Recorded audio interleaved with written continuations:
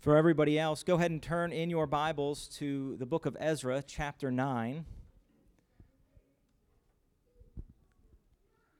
We're going to be in Ezra, chapter 9 this morning.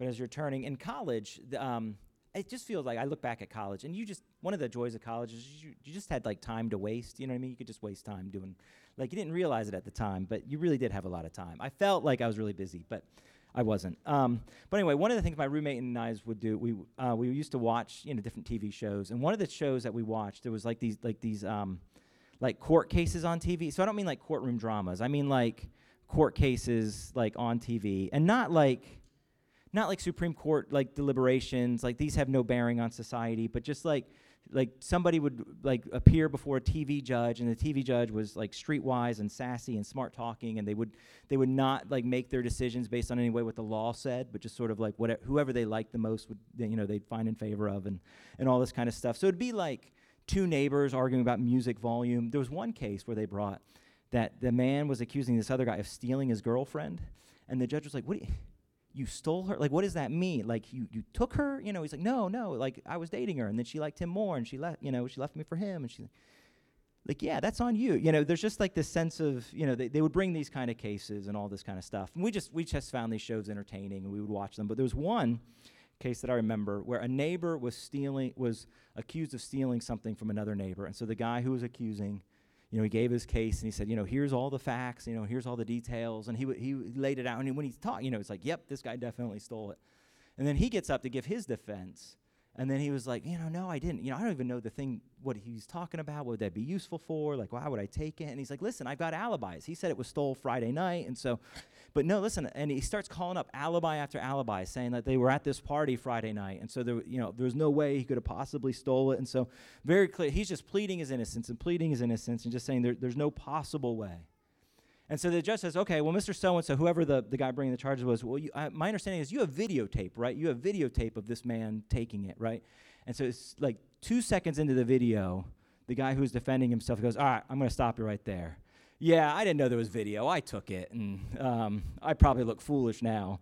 And the judge was like, yeah, you and all your friends really look foolish now. And there's just this sense of they lost the case and sort of, were chagrined out of the courtroom. And I think there's a way that so often we can be like this man who tries to minimize sort of our sin. We can be like this person who minimizes what we are doing until we are confronted with the reality of our sin and confronted with the reality of what we've done. There's something about how being confronted with the reality of our wrongdoing forces us to face reality. He was faced with video testimony, so he was confronting that reality, but I think we can be like him, not in the sense that we want to hide in this way, but we can minimize our sins, and we can minimize our actions, and we can think the great danger of sin is that we're going to get caught in our sin, rather than seeing that there's great danger in sin, because sin is the road that leads us on the path of death. And we can often try to avoid repentance, not seeing as repentance really is what brings life. We can miss that there's so often that for the Christian, that there is life in being confronted and that there is death in hiding. In Ezra chapter 9, God's people are confronted with the reality of their sin. And so often what we see throughout the book of Ezra is that they often serve as the counter example, right? They serve as the example of what not to do and how they went off. But here we see that Ezra is actually this example of what to do in light of the fact that, in a sense, all of us live all of our lives under the videotape, that we all live under a God who sees and who knows and records all. And so we have here a model of what to do, of how to repent. But this isn't just how to repent when we are caught in our sin, but this is a model whether someone sees our sin or not, whether someone is seeing it or simply it's us who know. What does godly repentance look like? So I want to look at we see the road of godly repentance, and we see the road of restoring grace. And so the main point I want to look at this morning is the road to redemptive grace. The road to redemptive grace. So just a reminder where we are in the book of Ezra, as chapter 9 begins, as the book begins, right? People are in exile. They are downtrodden. They are conquered. They are at their low point in history. And then in chapter 1, God calls them back to rebuild the temple, to regain their identity. And so they come back, and there's a lot of ups, and there's a lot of downs, and there's a lot of drama along the way, and a lot of opposition and support from the king, and internal struggles and internal triumphs. But they complete the temple, and the temple is built, and it's dedicated to the Lord, and their good times are here again, and things are going well again. But then 57 years pass after the temple is dedicated, and the scene is that sin again is on the rise as the people of God have spiritually regressed. They have spiritually moved off their foundation and just been slowly but surely drifting away from God. And so God raises up a man, Ezra, to lead his people, to be a priest for the people, and to lead them out of sin and out of drifting away back to obedience. And so in the last 2 chapters, we have looked at, we've seen sort of just his coming and what was his journey and why did he come back. But then in chapter 9, we see the beginning of his ministry, and we see that his ministry begins in responding to their sin. So the main point again is the road to redemptive grace. Let's read Ezra 9 together.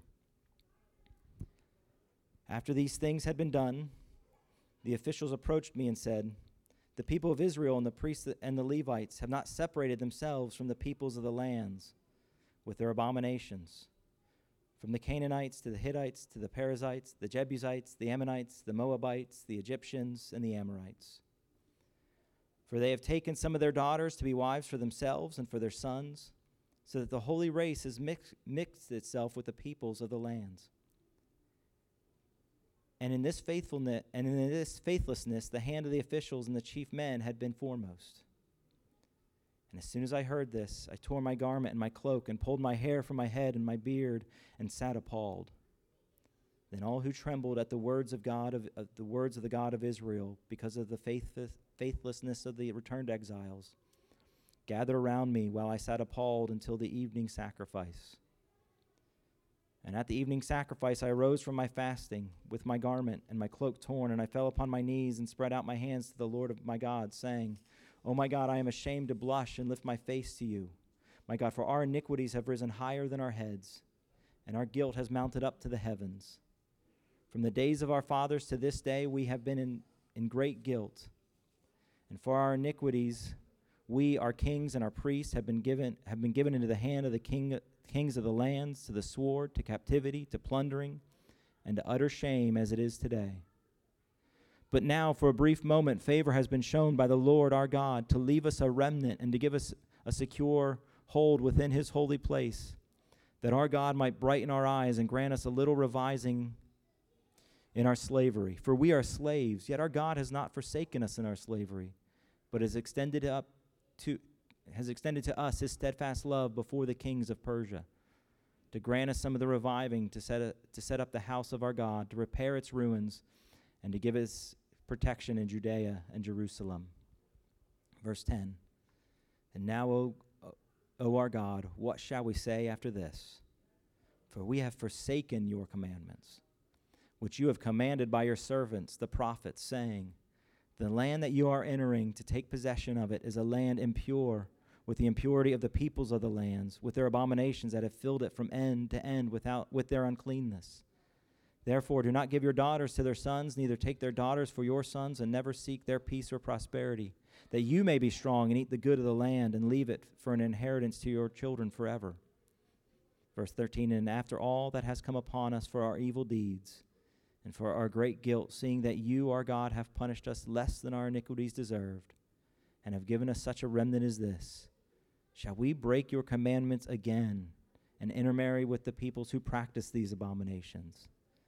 Would you not be angry with us until you consumed us, so that there should be no remnant nor any to escape? O Lord, the God of Israel, you are just, for we are left a remnant that has escaped as it is today. Behold, we are before you in our guilt, and none can stand before you because of this. Okay, so again, the main point we're going to be looking at this morning is the road to redemptive grace. I want to look at that through 3 points this morning, and point number 1 is the problem of sin. The problem of sin. So, again, here's the situation. Ezra comes back, and pretty early on the job, he learns the distressing news that the people of God have been intermarrying, and they've been intermarrying with the Canaanites and the Hittites and you can see the list there, right? Just this long list of who they have been intermarrying with. And if you're familiar with the Old Testament, you'll recognize this list as this very same list that God had commanded them through Moses not to marry. That when they went to the promised land, you drive these people out of the land, you do not intermarry with them. And we see this reiterated in several places. So it wasn't just sort of this one-time passing commandment, but just we see this reiterated over and over and over again. Now I need to note something. This is a command given to a specific people in a specific time for a specific purpose, and we're going to talk more about that in just a moment. But I just want to be very clear about what this is saying. This does not represent the Bible sort of teaching that people should not intermarry with different races or different ethnicities or nationalities or anything like that. Sadly, some have taught that, and it has been taught in churches, and we just want to recognize this is not a biblical teaching against intermarrying of different races or ethnicities or nationalities. But need to note that this is in some ways similar to the instruction Paul would give in the New Testament to Christians to if you are a believer, to only marry a Christian, because marriage is a sacred covenant between two people. It's two people becoming one. But two people should not become one if the most central part of their identity of being a follower of King Jesus, because he is the Lord and ruler of their life, if those two core identities are so different, how can two people, in a sense, be centered around the same thing if they don't hold that same thing in common? So this is similar to that instruction that we see, and in fact, we even see at times in the Old Testament where God blessed the marriage of two different nationalities, like in the marriage of Ruth and Boaz, because they were both followers of God.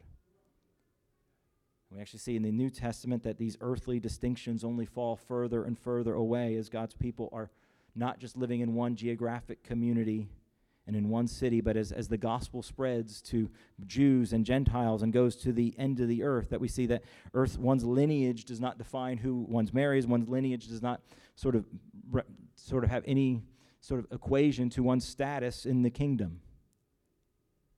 In fact, in the New Testament, what we see is marriages that make up different ethnicities are not only not forbidden, but they are wonderful pictures of how these very real differences in identity, though they are real and important, they are secondary to our primary identity in Christ. And so this is not a universal command to all people ever, but this is a command to a specific people in a specific time and in a specific place. And I'd be happy to talk more about this or any other questions, really just about the fundamental unity and the fundamental equality and harmony that the gospel brings. But just to note, for these folks, it was forbidden, and this commandment was repeated, and it was clear. There was no sort of mistaking whether they were supposed to do this or not. This was not sort of some obscure law, sort of just in section D, row 42 of sort of the rule book. They were very aware of this.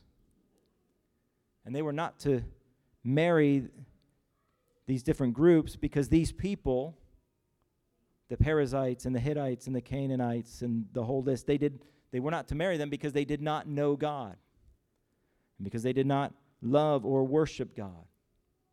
And he knew the danger that was posed by marrying people who did not love God and know God, that his people would eventually and slowly and surely fall away from God and just slowly erode and drift away from him as they would assimilate to the culture that they were in, and that they would slowly but surely begin to worship their gods and live for their gods. And what we see is this is indeed what happened. This has been the pattern of the Old Testament, as is noted here. Ezra is noting that this happened before. It is what led to them being in exile, that they were so intertwined with the culture, that they were so indistinguishable from the culture, that that they lost their holiness, then God brought the right consequences of exile. And so they should have been aware of this because this had just happened to them. And then they return, God brings them back, and as soon as the exile's over, and as soon as they're back in Jerusalem, what do we see? They do it all over again. And so Ezra is grieved. And to note that the sin was quite widespread. The people did it, and the priests did it, and the Levites did it. It was just all over the place. And even if one did not intermarry, there was this sort of just tacit endorsement and toleration of it. There was just this culture of this was acceptable and this was allowed. That God was calling them to be this holy city within the broader city, but that wasn't happening. They just looked like the rest of the city around them. And so we see here how there was sinful actions, there was a sinful pattern, and it was just led to this sinful spiral, how one sin just led to another sin. That they, didn't just sin in this area, but they lost holiness in other areas, that they were losing relevance for the word, that their hearts were far from God, that this was not just isolated to a few people in Jerusalem or to a few corners, but this was widespread sin, and the effects of it were widespread. It was just sort of this sense that the people had lost their corporate holy identity. But to really see the significance of this, I think that we need to see the way that their sin works, because it's the same way our sin works. Now, do you guys ever see, there used to be somebody that there'd be commercials that come on, like, well, I'm not a doctor, but I play one on TV. You ever see those commercials? So let me preface this with, I'm not a doctor, and don't take any medical advice from me. I really don't know anything medically about kind of anything. But so both my parents are nurses, okay? So that I grew up in a medical house. So we'll have conversations, and they'll be filling me in on a family member, and they'll give me numbers. They'll talk about somebody's liver, and they're like, yeah, so the numbers are this. And I have no category. So yeah, that sounds high, yeah, that's really high. I'm like, yep, yeah, that's what I was thinking there. And I'm just in my mind, I don't know how many, do I have one or two livers? And then what does the liver do? So they're telling me numbers with no context. And I'm really this conversation, is he doing well? I just don't have any sort of category for this. And so I don't have a lot of medical insight, but I do know there's a difference between sort of the symptom and the disease, right? I know enough to know there's a symptom of a problem, and there's sort of the actual problem itself. So my brother growing up, he had an upset stomach, and a few hours turned into a few days, and so he was taking some antacid, but the antacid wasn't really helping because fundamentally what he had going on was his appendix was rupturing, right? And so he had an appendicitis, and so you can take all the antacid you want, but it's not going to do anything until you get it removed, right? So the problem was his appendix was bad. And so you could give him sort of all the drugs you want, but until you remove it, the problem's not going away. Here's the reality. We sin because we are sinners. We are sinners. We by nature, we are those who run from God, who are hostile towards God. And even as believers, even as God's people, our old flesh wages against our new identity and our new reality. And so to see sin rightly, we need to see that sin is not the problem of the culture around us. One of the things that we see here is Ezra didn't blame, it's really because we're living in this largely pagan city, and there's the influence of this city, that's really the problem. He didn't see it. They were a victim of circumstances. This was not about their upbringing. Their problem and our problem is sin. And our sin is not defined by what is acceptable around us, right? So often sin can be sort of minimized because, in culture or in school or at my workplace or even at church, this is what sort of is allowed and not allowed. But that's not how sin is defined. God calls his people to holiness, and holiness is defined by God, not by majority practice and majority preference. I just want to say, if there is sin in your life, what we're going to see here further is that God is calling you and offering you to repent. But repentance is never excuse-making. It's never, this brother was doing it, and he's even a little holier than I am, so I think it's okay, or to recognize, well, it's normal in our day, so I don't know that we should really call that sin anymore. But where we see sin in entertainment or money use or impurity, we don't define what sin is by what sort of culture allows, what the church allows. It's by culture outside the church or inside the church, but God and God alone is who defines holiness and purity. And when we see our sin rightly, we see that we all fall short, and that all sin pulls us away from God. And all sin puts us on the road to destruction. And so one of the things that we see here is Ezra saw that sin as serious and significant. And he saw that the sin that was taking place was a problem from within, not from without. So, main point again is the road to redemptive grace. The second thing we'll see is the path of repentance. The path of repentance. So, again, they're in sin, and Ezra just immediately repents. Need to know it's the reality that the sin is happening that he finds so despairing, not that they're sort of now caught in a new way. That's not what he found despairing, right? We repent of the reality of sin, not at the discovery of sin. So we should repent when we're aware that we're sinning, not when sort of we get caught in our sin. And here's what he models so well, what repentance looks like. It certainly involved his feelings. I mean, this was this kind of a whole body experience for him. He tears his clothes, he tears his hair, he sits appalled, and he fasts, and he's on his hands and knees in prayer. And then just the way he describes it, he says there is shame. He wants to hide his face. There are sacrifices.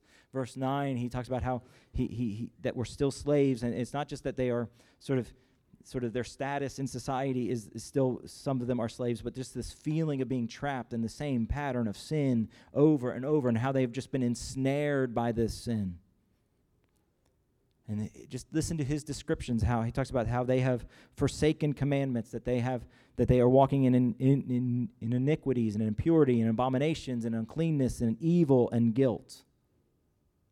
And this is not a long passage, and he just has lots of descriptions for their behavior and how he feels. There's no sense that Ezra is sort of like, I guess this was wrong, or technically, yeah, okay, we saw this statute. We can see where this was probably going out of bounds. This isn't Ezra just, I feel bad about sort of all the stuff that had happened, and I have some regret. This is he sees the sinfulness of sin. He sees the sorrow caused by sin.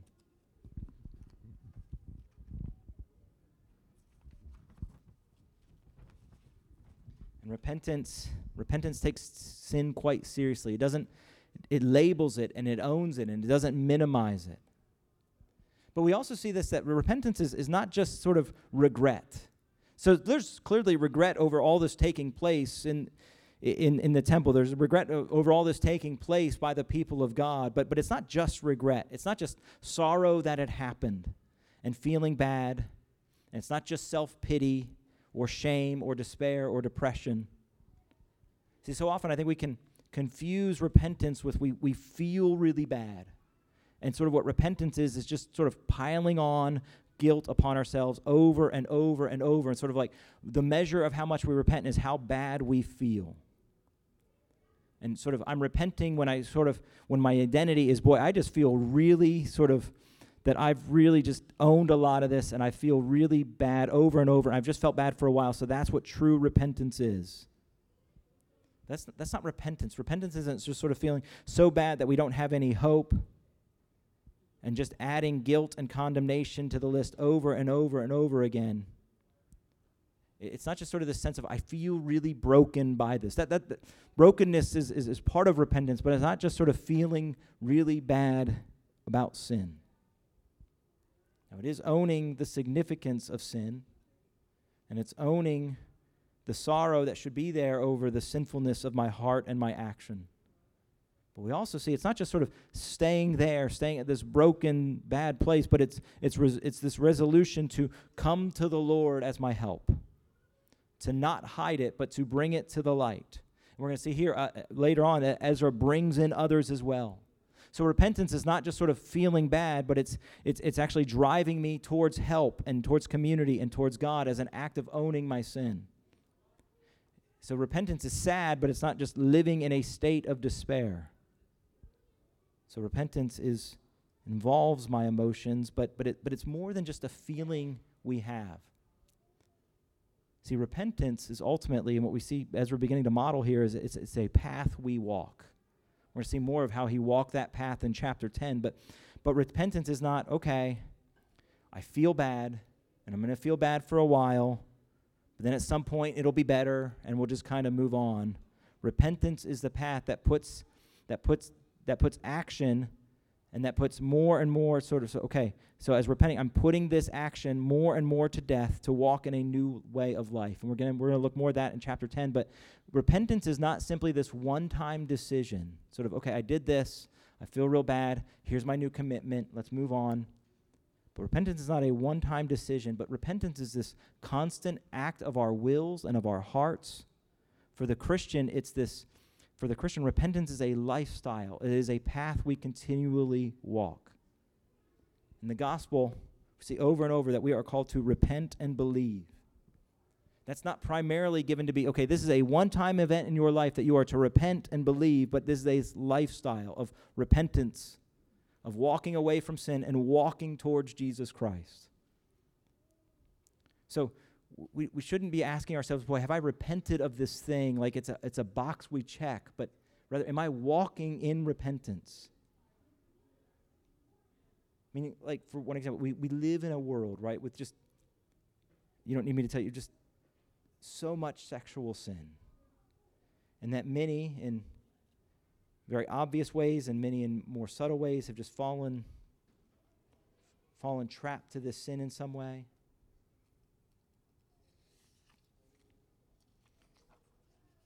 And we're going to talk more about the great hope we have for this sin and in any sin, but to note, when one finds themselves in sin in this area, repentance involves seeing the purity of God and how fall we short and taking it seriously. And in repentance, it also involves things like confession and accountability and eliminating devices and filters and on and on. Not because repentance is about adding a bunch of rules and adding legalism, but it's about because we want to walk in the path that leads to life, which means we put sin to death, because we recognize that sin kills us, sin pulls us away from our source of life, so we want to kill the sin, and whatever it takes, we want to just be doing whatever we can as a lifestyle to be putting that to death. Let me just encourage anyone here who is living in some sin that they have not repented of, and that very probably that no one else sees or knows, and you feel bad about it, and you would like it to be different, but your ultimate fear is not living in fear of a holy God, but your ultimate fear is either getting caught or having to give it up. I just want to implore you to repent. I promise you, your sin leads to death. That's what sin does. That's where sin goes every single time. And the life you will find is not in self-pity or in hiding. And we're going to talk about the God who is full of mercy, but you need to know that God already sees, He already knows, and He is so desirous to extend His mercy to you. But mercy is found in repentance, not hiding. And you need to be aware that when we think of the God who sees all and knows all and records all, in a sense, the camera doesn't miss a thing. And so our great fear shouldn't be that we're caught by man, but our great fear should be that we need to live in light of a holy God, that He is calling us to repent. And if there's anyone here who has never turned to God, who has never repented of their sins for the first time, I want to be clear that repentance, it hurts, and it's costly, but it's also the path that leads to life. You know, my brother, when he had his appendix removed, I'm not going to lie, it hurt. Like, he didn't really like going to the hospital and kind of, getting the scars and getting the stitches, and his had actually already burst, so he was like there a while, and like every day was painful for all this kind of stuff, and he had to take these drugs he didn't like. Like, it was, he didn't really like it. but it's also the thing that saved his life.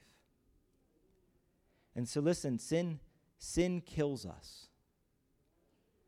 But in repentance, we're not just walking away from sin, sort of as this begrudging duty of, okay, I got to leave this thing that I really enjoyed and really like, but we're walking to the source of our solution, which is Jesus Christ. And so we're not just walking away from sin, but we are walking towards life and the source of life. And we see that modeled here as well. So point number 3 is the promise of mercy. The promise of mercy. So again, the main point is the road to redemptive grace. The promise of mercy. So in verse 10, after all this brokenness, after all this confession, what does he say? He says, "Oh Lord, what shall we say after all this?" Because he starts to realize we've got nothing to claim. We've got no defense. He ends the prayer with, "No one can stand before you." So when we're walking in repentance, when we really see our sin, what do we see? We see we have nothing to claim. We don't see that it wasn't really that bad. We can't really just claim that we're going to do better next time. What we see is this, that no one can stand before a holy God. Except this, what Ezra notes. Our sins have made it so that none can stand before you. But then in verse 13 and 15 through 15, he notes, yet you have not treated us as our sins deserve. You have left a remnant. If you have left us like our sins deserve, none would escape. And yet, we haven't been treated that way. We haven't been treated as our sins deserve because God is rich in mercy. So Ezra knew ultimately he could claim God's mercy. So I do wonder if Ezra really knew how he could claim God's mercy. See, in verse 6, he says that he is so ashamed that so high are the sins of the people, so high are the sins of the people that they reach the heavens. So great is the iniquity of the people that Ezra feels like he cannot turn his face towards God. But God, in his mercy, so even though our sin makes it so that we can't turn our face towards God, God in his mercy never turns his face from his people. And so even though Ezra couldn't turn towards God, God never turned his face away from Ezra. And so our iniquities reached the heavens. So what had to happen? Heaven had to come to earth to deal with our iniquity. And in the moment of his ultimate anguish, God turned his face away from his own son so that he would never turn his face away from his people. So we have nothing to claim when we see our sin except the mercy of God. And in the mercy of God, we have everything to claim, and we need nothing else. God is rich in mercy, and his mercy has been proven and secured for us in Jesus Christ. So repentance is the road that leads us to this road of redemptive and transforming grace, because it is the road that leads us away from what pulls us away and what kills us and destroys us. And so all true repentance points us to Jesus Christ, and it puts us on the road to knowing Jesus Christ and to fully experiencing his mercy. So listen, how can this be? Listen, it's not just that because of Jesus Christ our sins are magically forgiven. It's that Jesus Christ took all of our sin upon his body, all of our lust and all of our anger and all of our greed and all of our selfishness and all of our laziness and all of our pride and all of our foolishness. He took all that upon himself, and he died the death we deserved, and he rose to new life, and he was the conqueror of the grave, and he was the conqueror of sin. So now Jesus not only forgives us of the penalty of sin, his mercy transforms us from the power of sin, and one day we will be freed from the presence of sin. And so this is a call to repent and to walk in the light and to get the help of others and to turn to Jesus Christ and to recognize that the path of life is the path of repentance. Whether it be the first time or the time that this is just too many to count, his grace is offered every time we walk the path of repentance. And repentance is what puts us on the road to redemptive grace. Let's pray. Father, would you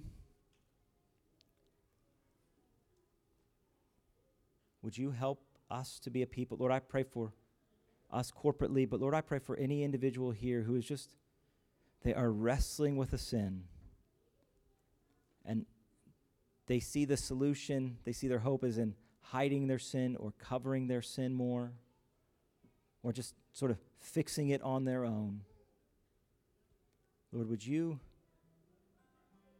help us not to be those who hide our sins better from one another or from the world around us, but Lord, would you help us be a people that walk in repentance, that put sin to death, and in putting sin to death, we find new life in you. And Lord, we can't kill our own sin because we have sinful hearts. So Lord, we put all of our trust and all of our hope into Jesus Christ, who conquered our sin and who gave us his life, who has given us his righteousness. So Lord, our solution is not that we can do enough to kill our sin on our own, but in Jesus Christ, the conqueror of our sin, the conqueror of the grave, and in him we have life. So Lord, I pray for all of us to, whatever sin we are walking in, from the seemingly big to the seemingly small, that we would each walk the road of repentance and find life in Jesus Christ, we pray. In Jesus' name, amen.